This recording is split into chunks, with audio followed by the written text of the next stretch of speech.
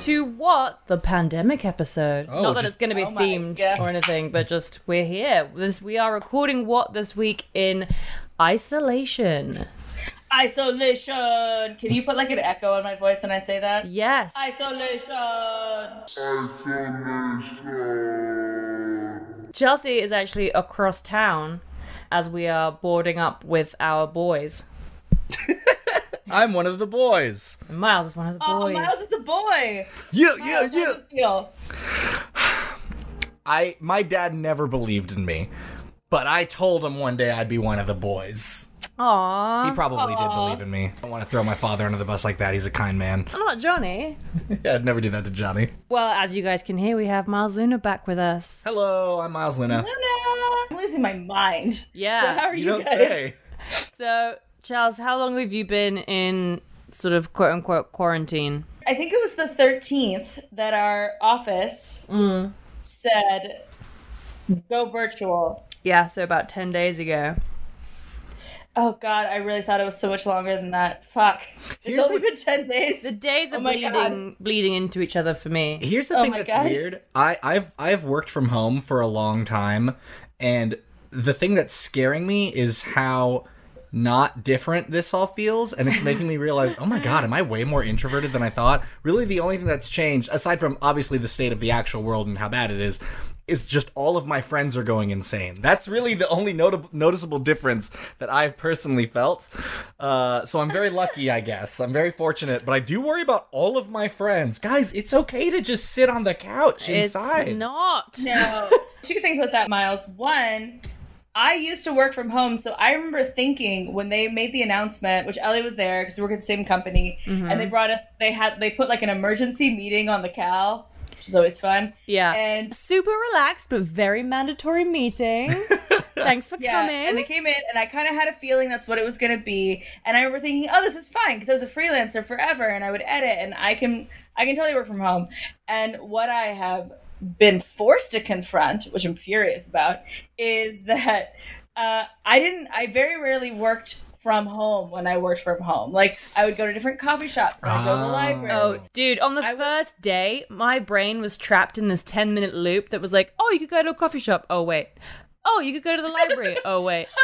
Oh, you could go to a restaurant. Oh, wait. And I was like, oh my God, brain, learn this information. We should ask our boss, Ellie, next time we have like a Zoom's conversation, which of our team he would sacrifice first to save the rest. That's very, Do you think he'd like that?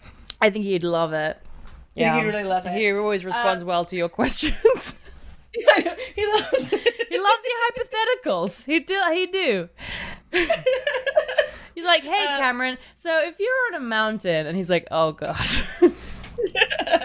When I first started working at my current company, Rooster Teeth, I had to go and get my passport updated with a gentleman named Gus, who'd been at the company for a very long time. And I was very scared and very nervous as he was driving me there. And we were stopped at a light. And I turned to him and I said, hey, how do you feel about hypothetical questions? And he said, I hate them. And then I said, oh. And then we rode in silence the rest of the way. Oh, yes. Yum. That amount of awkwardness is like fuel for an English person. I'm like, We're very good friends now, but we both still just think back to that moment when we were first getting acquainted with one another. Okay, listen to me. It's time for the minigame. Listen to me. Listen to me. Fact, bang, bang, bang, bang. Fact, bang, bang, bang, bang. Fact bang. That was fact bang. Ellie gave us a mandate, and she was like, Did I? in so many words, she was like, hey, let's not bum people out. Oh, yeah, that's right. Yeah, in light of everything, let's try to have things to talk about that are fun. Yeah, so maybe it's just like not somebody who's like, guess who murdered their whole family? It was my dad, and I'm a ghost. Ghost friend. But now, I found this really cool thing, and I guess now that I'm thinking about it in real time, it might bum you out, but I don't think it will. I think you will see the joy in this. I think you'll really like it. Okay. Which is that I found out Making me choose that joy? in ancient Greece and ancient Rome, I'm in. I thought you would be, they weren't allowed, there were no like pet cemeteries, and they weren't allowed to like bury their pets in the same mausoleums where they buried humans, because there was a lot of like ceremonial rites around the dead Right. in those cultures. Yes, So yes. pet owners would create like little like sort of side of the road pet cemeteries, or like little like gravestones like on their property, and archaeologists have been finding the epitaphs that people would leave to their dogs from like literally Aw. like 3,000 dogs. Oh, they're always like dogs beautiful ago. poetry 3,000 too. dogs to go. 3,000 dogs. 1,000 dogs ago. I wanted to read some of these to you because I just loved them so much, and they made me so happy, and they made me think of Mamba, even though he's a cat and he's alive and he'll never die. So, okay, here's some. Ready? Hit me. I am in tears while carrying you to your last resting place, as much as I rejoiced when bringing you home in my own hands 15 years ago. Like, they're all like poetry. They're Yeah. so beautiful. Yeah. Hey, wasn't the mandate to not bum us the fuck out? I mean, That's what I'm saying. I think this is really beautiful. there's Okay, beauty this in is a sadness, cute one. Miles. To Helena, foster child, soul without comparison and deserving of praise. Oh, Which is basically saying to Helena, a very good girl. a very good And- Very good girl. And that's part of the way, honestly, that archaeologists found out that in ancient Rome, people used to call their dogs, especially if they were small, like lap dogs, they'd call them foster children. Oh, that was very Back then, they good. considered pets members of the family, like we do now. Oh my Chelsea. God. Chelsea, you know that dogs go straight to my heart. Okay, but I got one more for you because I really liked this one, and I Okay. also felt like it was very English. Okay. Ready? Yep. I will be pandered to. Okay. Maya never barked without reason, but now he is silent. Ah. What you would say about like your fellow warrior? Yeah. Well, know what I dogs mean? Like, fucking it's- rule. It's true. It's full of like so much respect. Dogs are You know what I- amazing. We don't deserve them.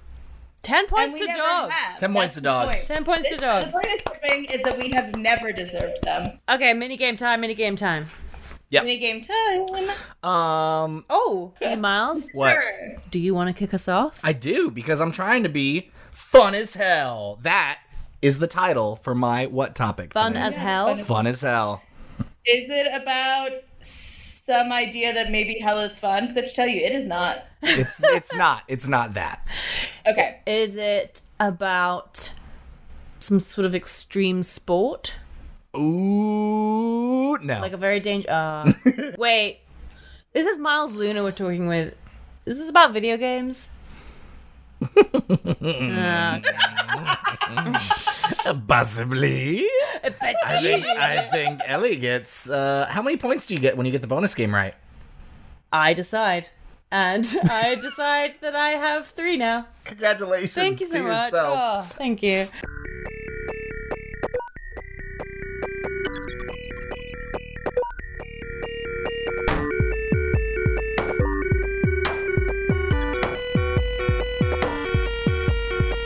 I know that no one is remembering, but it is still in Women's History Month. Oh my god. So Oh, so much. Okay, wait, real quick timeout. Was anybody else like me and just forgot about St. Patrick's Day? Yeah. I was just like, Yeah. oh, that's today, huh? Sorry. Everything else was on my mind. Sorry, St. Patrick's Day. You don't get it this year. you're And still sorry good. to Women's History Month. my title. Oh, but could you imagine if a woman comes up with a vaccine to coronavirus in Women's History Month? Oh my god. Miles. Yeah, huh? Slow, Miles slow your Luna roll. ally. Sorry, I just got Slow your really roll a little excited. bit. My title is The Bell and the Ball. The Bell and the Ball. I'll give you a little hint. Bell is spelt B-E-L-L-E. Yeah, I was about to ask if this was some Beauty and the Beast figured. shit. The Bell and the Ball. Beauty and the Beast? No. No. What? Is it about those girls that played baseball? A League of Their Own? Yeah. No. Those girls play baseball. Women can't play baseball. Is it about your newfound obsession with Animal Crossing, New Horizons, and this is a story about Isabelle and several of the different sports you can play in maybe the new Animal Crossing game? I'm not deep into it. I don't know if you can play games like that. That would be extremely cute, but no. I will say also, my story is not a bummer, but could be. There are parts of it that are a bummer. What is with but you two? What is overall- with both of you bringing things saying, I know we said we're going to have fun this because- episode, but this might make you sad. Because Chelsea and I like to zoom out from the situation. Sure. And see the ripple effect through time sometimes, you know? Yeah, okay. Sometimes really bad That things makes have... us sound like real stoners. We like to be 30,000 feet up, if you know what I mean. Oh my god. Well, I'm just saying that the whole story isn't like puppies and rainbows, but it's very good with a capital G. Liv Moss. That's your title, is Liv Moss? Oh. Okay, my title is My Secret Will Go On. You're actually a serial killer. Oh, sorry. I thought we were guessing the secret.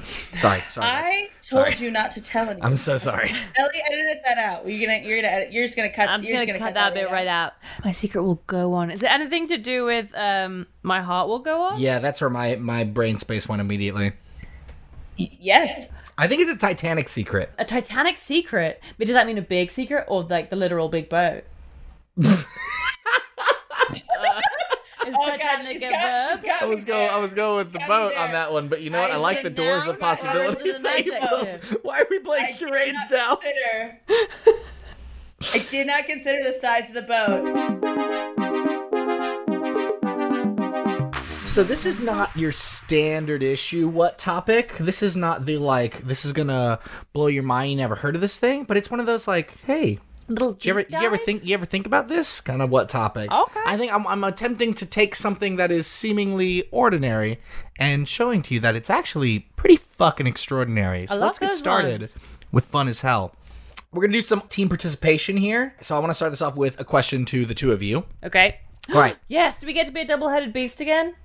Oh God. Oh my god, yes. Yeah, sure. Thank you. Okay, so let's pretend you're an action hero like John Wick, Black Widow, James two-headed Bond, woman. etc. The two-headed woman, yeah. You enter a room, and across the entrance from you are 5 armed bad guys. What's the first thing you do? I turn to my other head and I say, oh, we're in a bit of a sticky wicket. Good. Chelsea, second head, go. That's when I execute like a perfect backwards 180 spin using the force of my other head that's not really doing anything but talking about sticky wickets to kind of pull us backwards, and we do a really cool sort of Trinity from the Matrix backwards kickflip thing. I'll have you know your other head has never looked more offended. Yeah, she's upset. Your part is really important, Ellie, because you're providing that counterbalance so we can really get.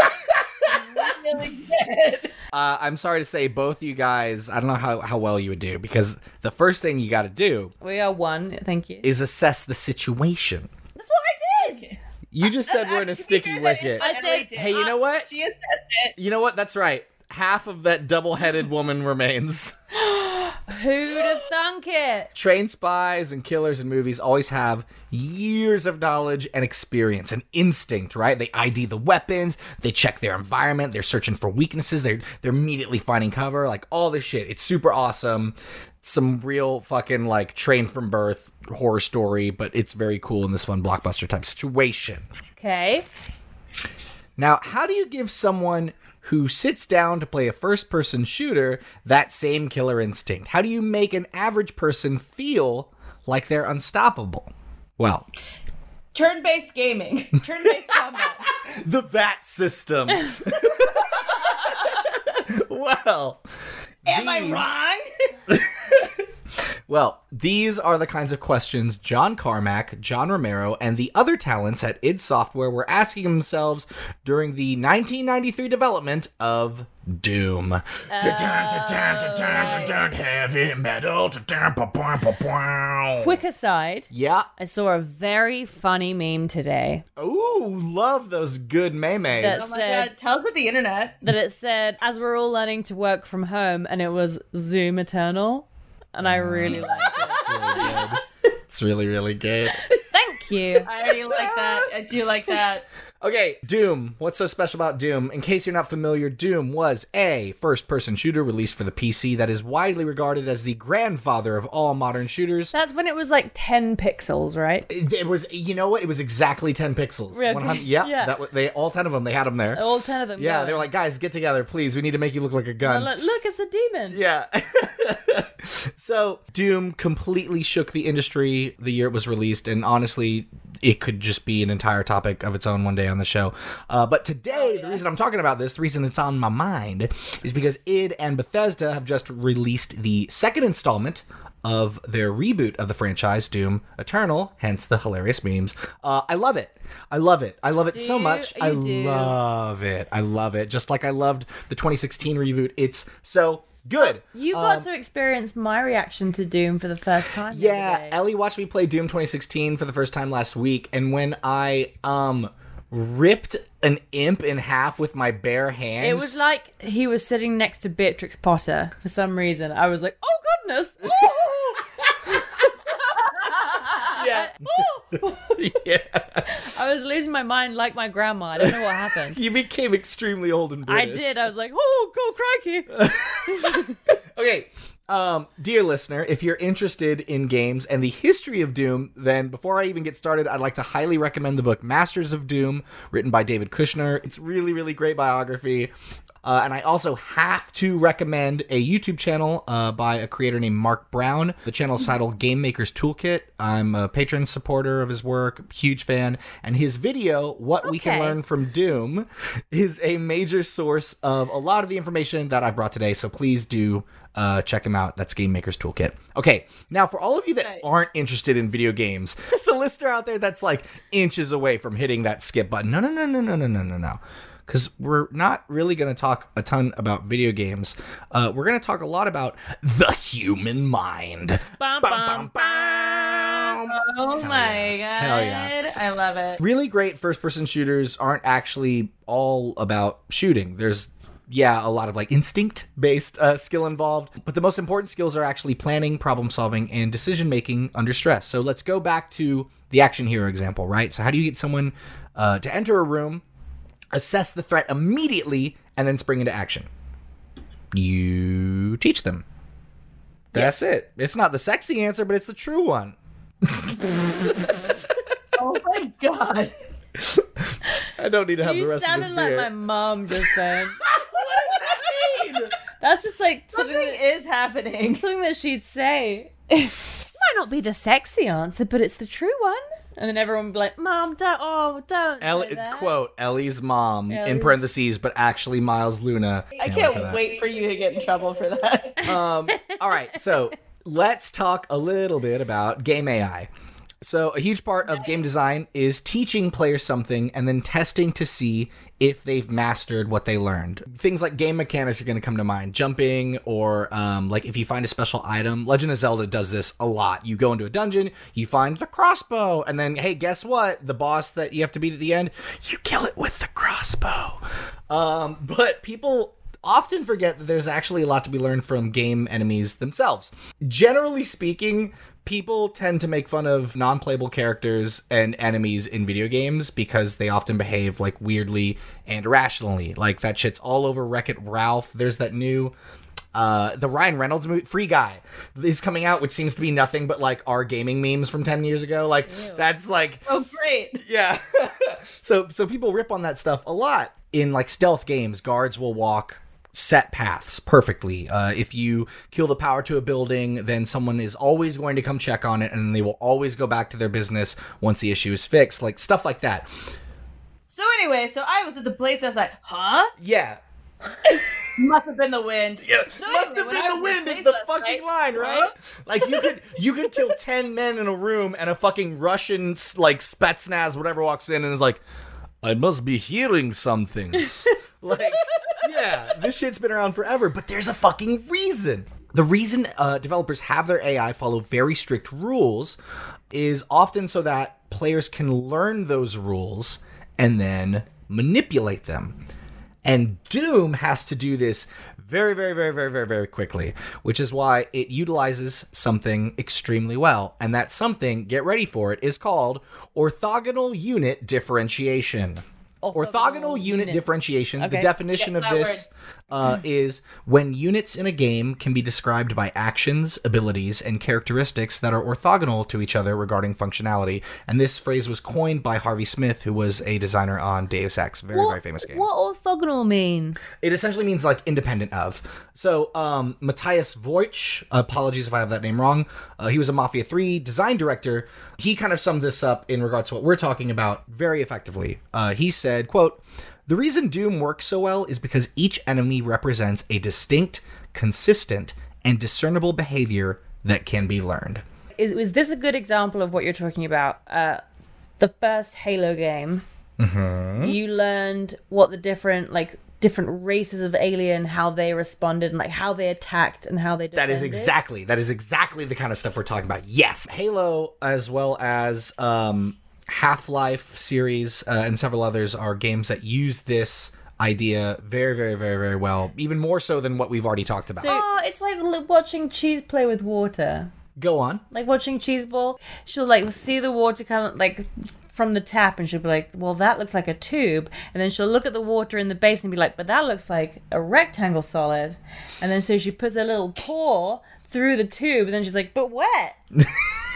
Yeah, 100%. And she flicks it off, and then she does it 75 more times. So she would be very, very bad at learning in video games, but she is also So she's not orthogonal. She's not quite what that means, but sure, we'll go with it. No, I'm pretty sure that's exactly what it means. She's no orthogonal. And she'll never be No orthogonal, orthogon. and don't you ever say that about her. So, taking it back to Doom, enemies in Doom all have distinct behaviors and immediately recognizable designs. So just to name a few, zombie soldiers look more or less human. They make groany sounds. Sure. And they attack you with hit scan weapons. A hit scan weapon is essentially enemy pulls trigger on gun.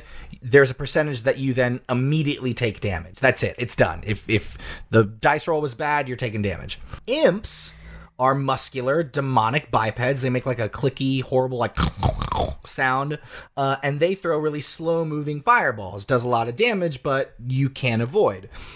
Demons are these big, brutish creatures that like roar and charge straight at you with melee attacks, and there's a handful more.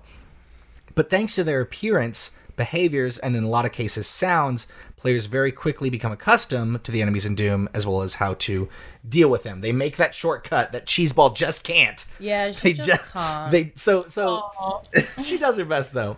She's so fat, so weak. She can't push open a door that's not latched. Like, It's true. She could never be one of these players. So you learn these enemy types, and then essentially what that means is players are no longer going to walk into a room and fire randomly at any enemies they see. They're going to walk into a room and immediately begin prioritization. So they might tell themselves, imps fireballs can be easily avoided by sidestepping, but zombie soldiers and their hit scan weapons need to be eliminated first in order to keep damage low. And so long as you maintain a reasonable distance between yourself and any melee demons throughout this process, then you should be good. And all that needs to happen immediately, because Doom is an extremely fast-paced, high-pressure game. But what makes Doom really unique is that, unlike a lot of shooters where the game just kind of ups the difficulty by throwing like more bad guys at you, or like the Big Brother strong boy versions of older bad guys, Doom really only has about 7 enemy types that it can throw at you, but it does so in different arrangements that then creates new situations that require second-to-second decision making every single time. And this takes us back to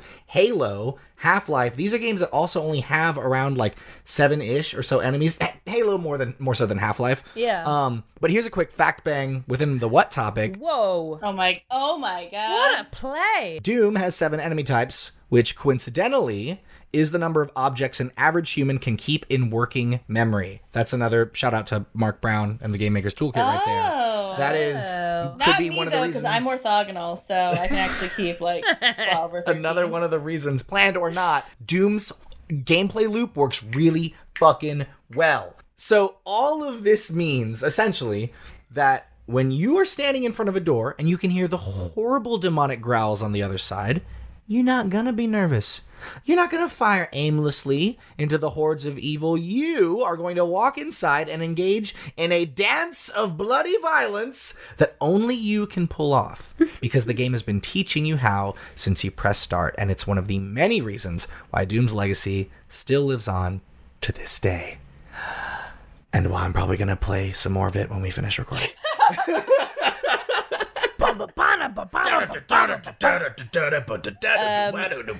Miles? Yeah. Extremely topical topic. Thank you. It's A typical topical topic. It's all I think about. So I'm going to give you 3 points off the bat for the typical topical topic. Thank you very much.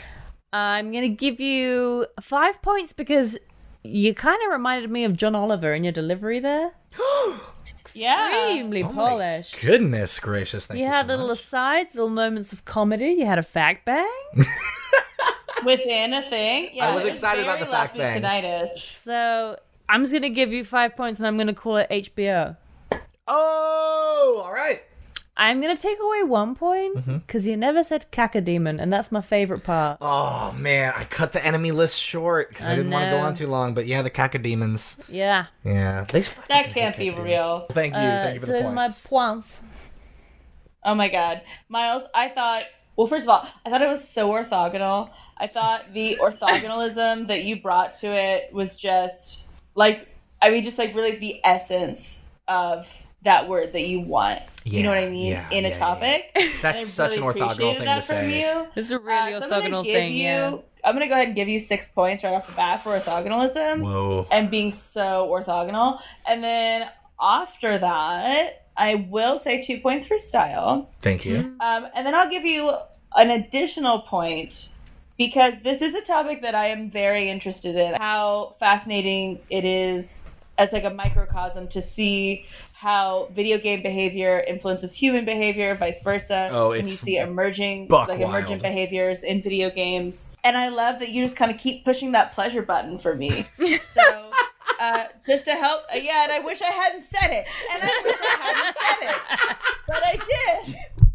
And you know what? It's fine. 'Cause we're all trapped and we'll never see each other again. So I'll say what I want to say. 9 points. Chelsea out. Thank you.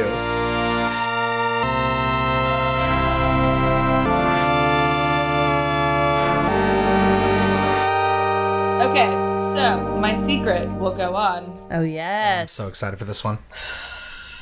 It's been 84 years. No, I'm just kidding. Fun fact, mini personal fact bang. I was a child, and Titanic came out, in my memory, in the summer. And it was the first time I really loved a movie. And also, I was an only child and hard to please. And I think my parents were looking for any way to like chill me out. So that is all to say that I saw Titanic 8 times in the theater that summer because I was obsessed with it. And I just like every single time I was like, let's just go see Titanic. And my mom would be like, okay. And every single time she'd cover my eyes when they had sex in that car. Spoiler alert, they do have sex in a car. On a boat. It's crazy. Oh but my I digress gosh. so far. Anyway, we all know about the Titanic, sunk April 14th, 1912, was thought to be unsinkable, which I think is really like those two things are like the allure of the Titanic story because like ships be sinking, not all the time, but they do. What a bold but people claim. freak out about the Titanic because the movie was so great and also because they were like, oh, this ship's unsinkable, and then it sunk the first time it tried to go out. It was What I extremely find, sinkable. one thing I find amazing about the Titanic is that, like, because of the legacy of it, I kind of, as a kid, always imagined that, like, it was still the biggest boat ever made. Yeah. And it wasn't until, like, I think, honestly, like, in my early teens where I saw a cruise ship and I was like, wow, like, if that's a cruise ship, the Titanic must have been massive.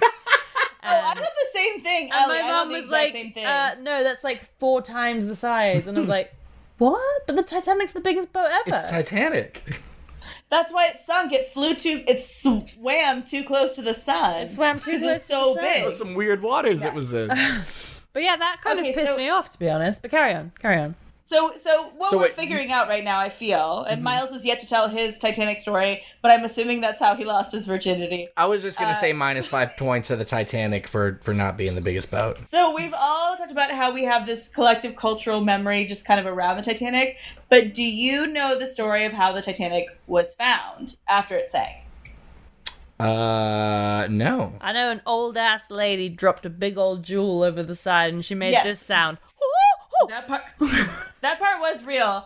And God, I don't want to belabor this point, but just the most annoying part of that movie. Why would she do that? He paid all that money to bring her out on this expedition. She's 1 billion years old. Why wouldn't she just give it to him? It seems so mean. Chelsea, get down off the soapbox. It's someone else's turn. Do you guys remember when you could like clip sounds and make your own message tones with them? Yeah. For like the longest time, my message tone was the noise she makes when she drops the out of the ocean. Oh my God. So my Motorola Razr would go off and it would go.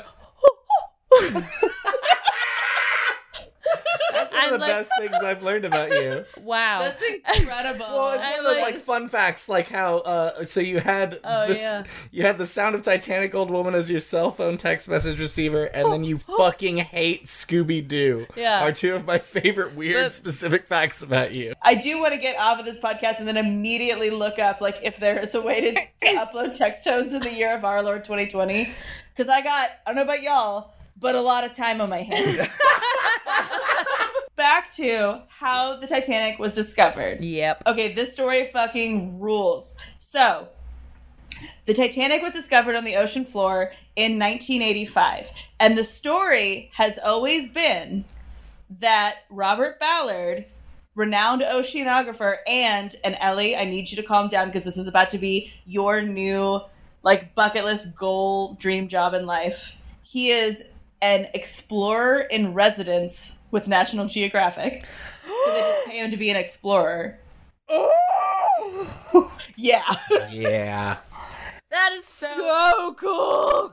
I know. So they have a limited amount of positions and grants that they give out.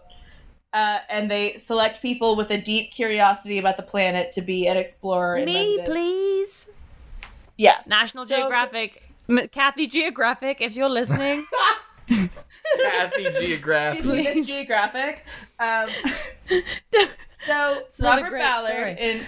discovered it in 1985, and the story has always been 1985. That's already amazing to me. I thought it was way earlier than that. Yeah, me too. no, because and I don't want to alarm you, Miles, but the ocean pretty fucking big. What? They had a real hard time finding it, but in 1982, Robert Ballard thought that he had kind of at least sort of localized the area based on, like the last known location, based on eyewitness accounts that they still had written down, and based on sort of like newer science around like the way the currents worked under like in the deep sea. He thought he had kind of narrowed it down to a general area, and he had built this special kind of deep sea explorer, like little mini sub monster thing, similar to what you saw in the Titanic movies that James Cameron like really gets his dick hard about. Yeah. Oh, And so- yeah. Okay, yeah. So he went to the U.S. Navy and he asked if they would fund this and help him build this like prototype deep sea explorer so he could find the Titanic. He was just a big, And the sexy Navy- and the explorer Navy going, said- money, please. Money, please. Yeah, no, because he needed funding. I mean, this is really like, could you do it? No, like it was really expensive. And so he went to the Navy, and the story has always been that the Navy said they took off their hat, and they put it over their heart, and they said, "Yes, for my fallen brethren down in Davy Jones' locker, I will aid you in this quest." And they went and did it, and then in 1985 he found it. That is not what happened. And it wasn't until 2008 that we found out that that whole story was actually a lie. And a What? cover-up. Yeah. Huh? So what actually happened is in 1982, Robert Ballard brought his prototype to the U.S. Navy and said, "Hey, I've come up with this design for this deep sea exploration, and I think I kind of know the general area on the ocean floor where the Titanic is. I think it'd be incredible if we could find it. Nobody has seen it since it went down, and this is what we're going to do." And the Navy guy took his hat off and he put it over his heart, and he said, "Get the fuck out of here. That's stupid." Boats are fucking gay and I'm not going to help you. And that's the kind of thing that they would say back in 1985. That actually tracks. That tracks. So they said no. But later, they called him back. And they were like, hey, so about your Titanic boat idea. And he was like, oh, I can do it. And they were like, no. But we have sort of, kind of, maybe, definitely lost a couple of our submarines. And we think that they're in that same area. Whoa. So we will fund your boat thing if you'll go look for our submarines instead. We want to buy we're interested in your technology. We want to buy it. We want to fund it. We want you to do the exploration, but you have to go find these submarines. And he goes, oh, okay. So if I go find the submarines, they were called the USS Thresher and the USS Scorpion. By the way, fucking dope. Way better than Titanic. So Robert Ballard was like, yeah, definitely. But so I can go find those and then I can find the Titanic. And they were like, no. Shut up. Stop talking about the fucking Titanic. You fucking Nobody nerd. gives Why a do you shit. love this boat? Yeah. And then this is fun. He then said, okay, so what if like the expedition is like 60 days and I find both of the submarines for you guys within like 45 days, then can I use the last 15 days to look for the Titanic? And the actual all the other quotes, spoiler alert, that I've said are ad-libbed, they're creative, but this quote is real from the vice admiral who was interviewed about this in 2008. He was like, I was a little short with him because at this point they had told him several times that like they were not interested in the Titanic at all. Shut up. Shut up. And so they never gave him explicit permission to search for the Titanic, but he decided to take that as sort of like a wink and a nod and was like, and told his boys, all right, this is what we're doing. So we're going to go look for the USS Thresher and the USS Scorpion. And then if there's time, we get to look for the Titanic. I love it. So, it's like a guy who doesn't get the message. did not get the message. And the thing is that the Navy probably knew that he was going to do this, right? Because he never made it a secret. Right. That he really was only interested in looking for the Titanic. But here's why they were willing to play ball. You guys ready? Yeah. I don't know if I am, but let's go. Well, I think you are. So all of this was happening in 1982. Okay. And the Navy wanted him to look for submarines. Can you think of a reason why the U.S. Navy would want someone to look for submarines, but would want to have a reasonable cover story? The Cold War. The Cold War. Yes. Cold War, baby. So then somebody finally kind of put two and two together in the Navy, and they said, okay, you can do this, and we're going to officially tell everyone, and like all the paperwork and everything that's not super secret classified, all the paperwork is going to say this is an expedition to find the Titanic, but really you're going to be finding these submarines. And the reason why is because they couldn't figure out why the submarines had sunk, and they thought that maybe the USSR, the Soviets, had shot it down. That is so wild. Oh. Yes. So Robert Ballard goes out in his little expedition. He goes to the North Atlantic, and he is diving at this point depths between 10,000 and 15,000 feet. Yeek. Oh, that's so spooky.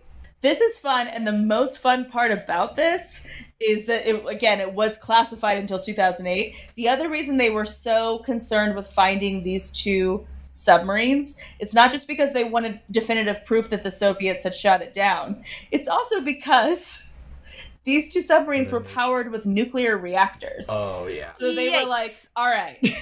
So either the Soviets or somebody shot these down, and there's big nuclear reactors sitting at the bottom of the ocean with hundreds of thousands of pounds of pressure just bearing down on them.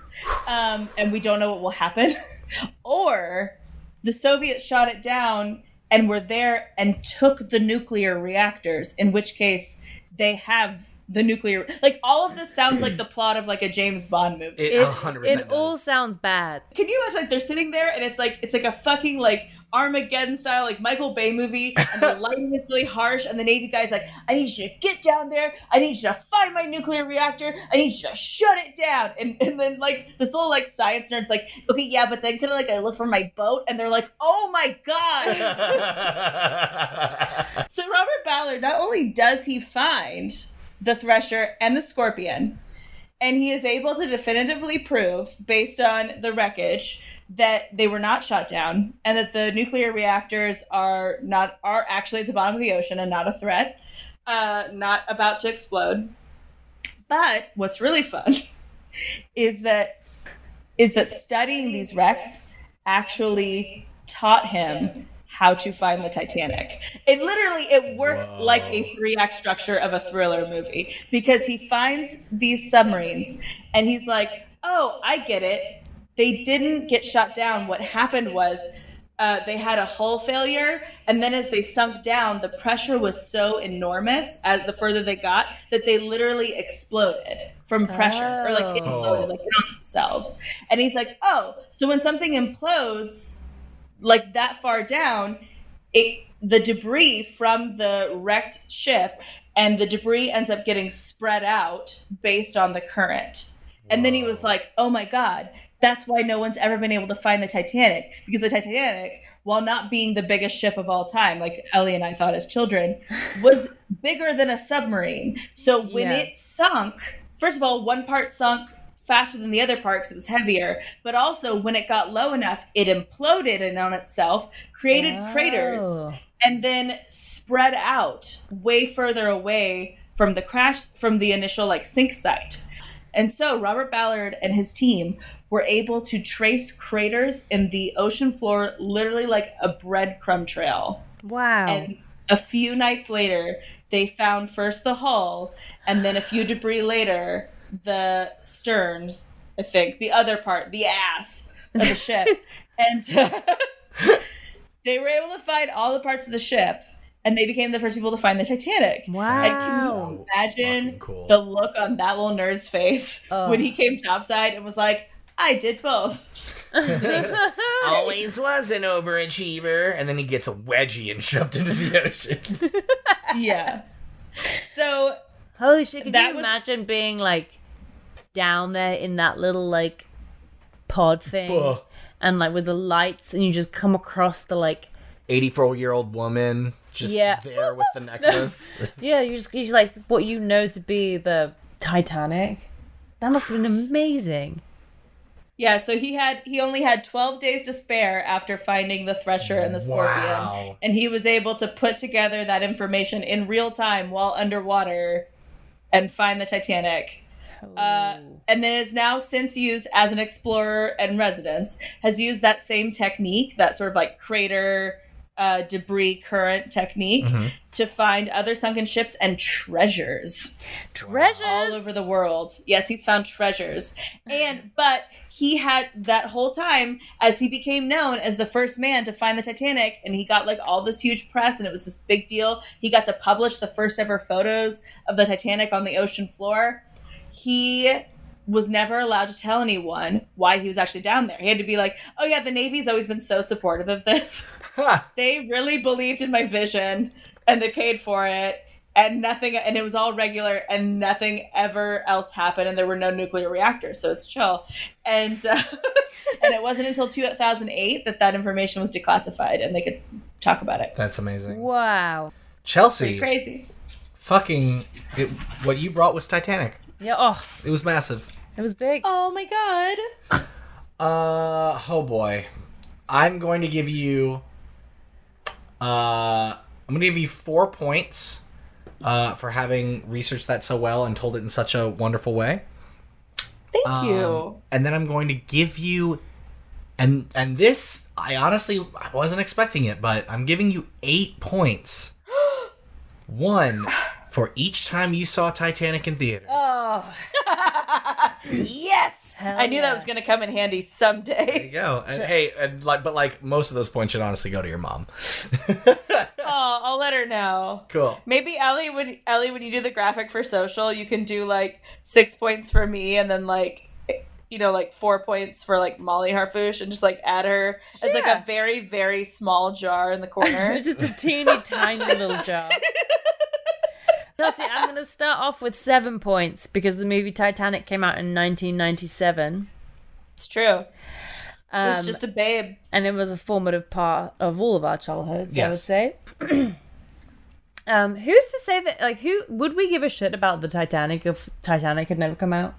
I mean, that was the first time I saw boobies, and so, like, that really is the forever main takeaway. changed. The main takeaway from that entire thing wasn't so much about the boat, but that, like, whoa, did you guys know about these things called boobies? These boobies that was kind of how Just that went great for like, titties. 7-year-old Miles. Just Yeah. like, whoa. I was not allowed to see the titties. Like, my mom would cover my eyes. I remember it was on in, like, the TV room, and I heard my dad walking into the room, and it was during, like, the naked drawing part, and in my dumb kid brain, I was like, quick, fall asleep. And so, like, I pretended to be asleep for some reason.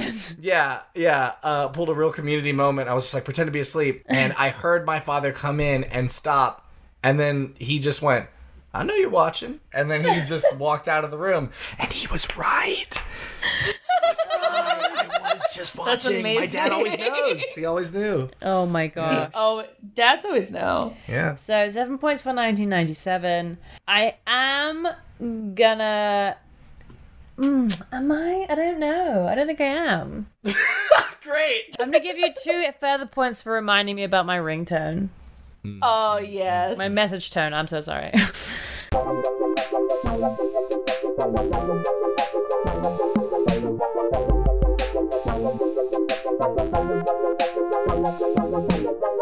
my god, I'm so excited. The bell and the ball. What does it mean?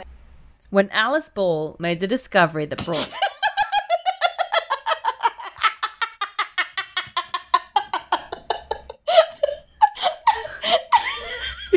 Yeah? What are you? Yeah? You all right there, Chip? No, I think I already told you guys I'm having like a total mental breakdown. But like, I think it's because the 3 of us always have that joke where we're talking about something and then we just pretend like it's the person's last name. Like we literally just did it where we were like, "Oh, Miss Geographic, can I please have this job?" And then we were like, "Oh, what's gonna be the bell of the ball? Like, what's it gonna mean?" And then you're like, "So Miss Ball." Anyway, it doesn't matter. None of this is important. I just had like a total breakdown about it. Hey, we're all about to have a total breakdown from something, so we're glad you got yours out there. This is a story about leprosy.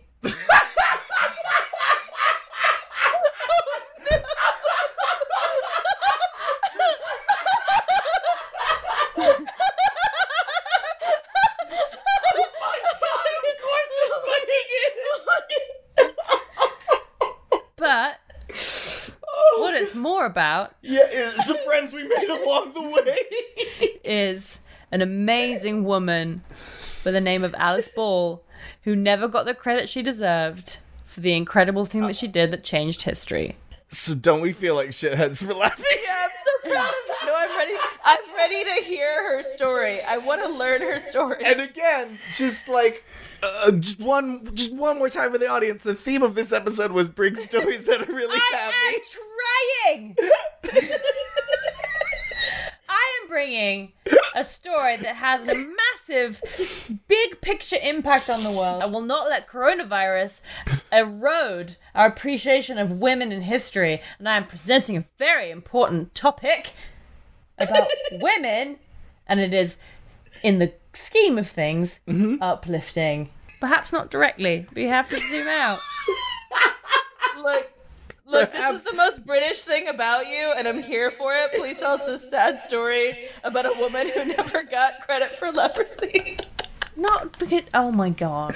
Take us away. Change us. By the end of this bit, I want to learn the story. You I'm get so 10 points. ready. I'm telling you right now. I'm going to give you 10 points right out the gate. If by the end of this bit, I'm like, oh man, what a happy story. It is actually quite a challenge because it's pretty depressing. Oh my god. Okay, all right. Okay, this is a story about Alice Ball, a black woman in the Jim Crow era America. It's not a who good time. became a pioneer in science. Damn. Yeah. Okay, tell me more about this amazing woman. When she made the discovery that brought leprosy patients back from certain death, Whoa. yeah, she was 22 years old. Again, making me feel like a piece of shit. Leprosy is like one of the oldest diseases. It's like literally in the Bible. It's in many it's a very like ancient disease. And you might know that, like, it's also very, like, stigmatized as well. Right. Like, quite often, yeah, like, there's this whole, you know, I don't know if you've heard of leper colonies, but basically if you had leprosy, because it was contagious by contact, you would just get, like, sent out of the town or village that you lived in and sent to the leper colony where people who had the disease lived. Pretty rough places. We didn't get even a kind of treatment going for this until the 20th century. Holy shit. I did not know that. Yes. I knew that it was an ancient disease. Mm-hmm. I didn't realize it was an issue well into the 20th century. Oh, yeah. So decades before even the development of antibiotics, Alice Ball devised a method for treating leprosy that allowed them to live without being ostracized or isolated. It was like an instant cure. It wasn't a cure, but it was like an instant treatment of all of the symptoms. Whoa. So let me tell you her story. Tell her story. Please. Okay. July 24th, 1892, Laura and James Ball welcomed their first daughter, Alice, to their family. She was born in Seattle. Her dad worked as a lawyer and her mom was a photographer. She was from a pretty famous family because her grandfather was a pioneer as one of the first photographers to use this daguerreotype method, which you might see in, like, if you print an image onto metal. Oh, yeah, daguerreotype. Daguerreotype, thank you. Her grandfather pioneered that. Oh, cool. They moved to Honolulu for a few years before they returned to Seattle, where she graduated high school in 1910. She received top marks and she enrolled at the University of Washington to study pharmacy and chemistry. She earned a degree in pharmaceutical chemistry, returned to Hawaii for her master's degree in chemistry at the College of Hawaii, which is now the University of Hawaii. She was both the first woman and the first African American to earn a master's degree in chemistry from the College of Hawaii. Damn. Yeah. Hell yeah. So she rules. That's an aloha. Yeah, she freaking rules. Her specialism in chemistry was isolating active components and things. She would take things like the kava root, which was a native plant to Pacific Islands, is a native plant. Her whole thing was extracting what is useful about plants, which is obviously, like, massively influential of, like, the entire cosmetic industry. Because she was the first woman and the first black student to earn a master's degree from the College of Hawaii, they offered her a position as a chemistry instructor. She became the first woman to teach chemistry at the college at 23 years old. Holy shit. Yeah. Hell yeah. In addition to her teaching, she continued working on her specialism in plant biochemistry in her lab. And her work was quickly recognized by Dr. Harry T. Holman, who was the director of the Kalihi Leprosy Clinic. So he contacted her to help find a better treatment for the disease. Leprosy, just for a quick fun aside. Ooh, yes. Yeah. The bacteria that causes the skin condition had been identified in 1873.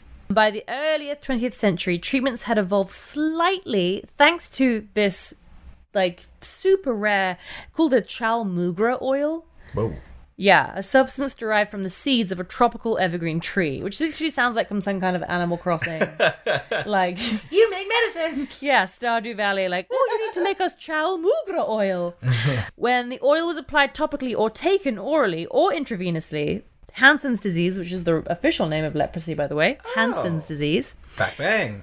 Hansen's disease patients experienced some improvement, but the results were inconsistent, and there were also some pretty uncomfortable side effects, which basically seemed like nausea and more leprosy. Like, they would get abscesses under the skin. Oh, you got leprosy too now. Fuck. Yeah, so, like, sometimes it would work, sometimes it didn't. And Holman wanted Ball to isolate the oil and create an injectable treatment instead. And Okay. within 1 year, she did exactly that. Oh my god. Holy That's Yeah. not what I thought you were going to say next. Yeah, she took that. She was just like, yeah, okay. she was like, okay, cool. She's like, yeah, I can find the Titanic in 12 days. Whatever. This is way before antibiotics have ever been thought of as possible, which we talked about a little bit with HeLa cells. That Chelsea's topic about Henrietta Lacks definitely inspired this topic, so we have now like a little chain. Prior to her innovation, leprosy was considered an incurable disease with no effective treatments at all. Alice Ball first successfully isolated the active ingredient in chalmugra oil. Ball created history's first effective and pain-relieving treatment for leprosy, appropriately named the Ball method. The Ball method gave Good. patients formerly seen as hopeless a new lease on life. The treatment completely eliminated their symptoms and proved so effective that leprosy patients around the world were discharged from their isolation in hospitals and in colonies and sent back home. Holy cow. People who did finally get the injections showed remarkable improvements. This is from a guy who's called Wermanger, who's done so much research about this. I found photographs and they're just startling. The person looks like a different person almost immediately. Then, after she's done this, in a preparatory lecture during World War I, Ball was showing her students how to properly use a gas mask, but an accident during the presentation exposed her to chlorine gas. As the Honolulu Pacific Commercial Advertiser explained while instructing her class in September 1916, Miss Ball suffered from chlorine poisoning. She became seriously ill and returned to Seattle, and she died at the age of 24. Oh my god. No! Even in death, Alice Ball faced barriers in her scientific career because Dr. Arthur Dean, the president of the College of Hawaii, took credit for her research into the Chalmugra oil, and he even officially renamed her discovery the Dean method. What the fuck? Yeah. What a piece of shit. I thought we specifically said no bummers. Wait! Fortunately, Dr. Holman, who was the guy who first turned to Ball for help in treating leprosy, published a paper that named her as the true inventor of the method. And he says, you have to understand that she was doing this before women had the right to vote. And again, she was an African American woman. It was phenomenal that she could get this far. And luckily, because of the doctor who originally asked her for help, she has been posthumously credited with everything. Okay, well, that is good. Ball's groundbreaking career has finally received the attention it deserves. In 2017, Paul Wermanger established a scholarship opportunity at the University of Hawaii to recognize her. Not only did she overcome the racial and gender barriers of her time to become one of the very few African-American women to earn a master's degree in chemistry, but she also developed the first useful treatment for Hansen's disease. Her amazing life was cut too short at the age of 24. Who knows what other marvelous work she could have accomplished had she lived. She now holds a posthumous Medal of Distinction from the University of Hawaii, and there's a plaque on campus under the Oni Chalmugra tree, reminding students and visitors of her achievements. And now Hawaii recognizes February 29th as Alice Ball Day. Aww. Hey, you know what? All right. 10 points.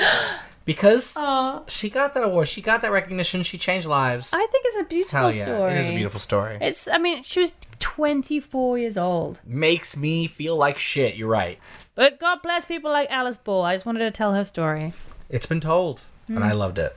So, I'm going to give the customary... I feel like we're almost moving towards like a gymnastic system where it's like you start out with like a base level of points based on like degree of difficulty like that. Like it's just like I've always get started with this like base level of like 6 points for Ellie because it's like it's like aggressively researched, immaculately presented, as always. Beautiful story that she's brought to the table.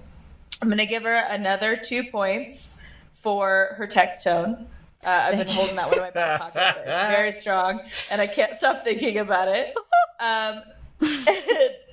I am going to take away 1 point because we specifically said no bummers. That's fair. That's totally fair. And in fact, I think it was I am going to give back 3 points because of how incredibly British it was that Ellie was like, oh, no bummers, but this is okay. But this one, though. Thank you so much for listening to this special isolation episode of What. You can always find us... Well, not so special, because I think there might be a lot more coming your way. That's true. The first, let's say. You can find this podcast at WhatPod on Twitter and Instagram. Should be uploading some fun stuff there this week. And you can support this podcast at patreon.com/WhatPod.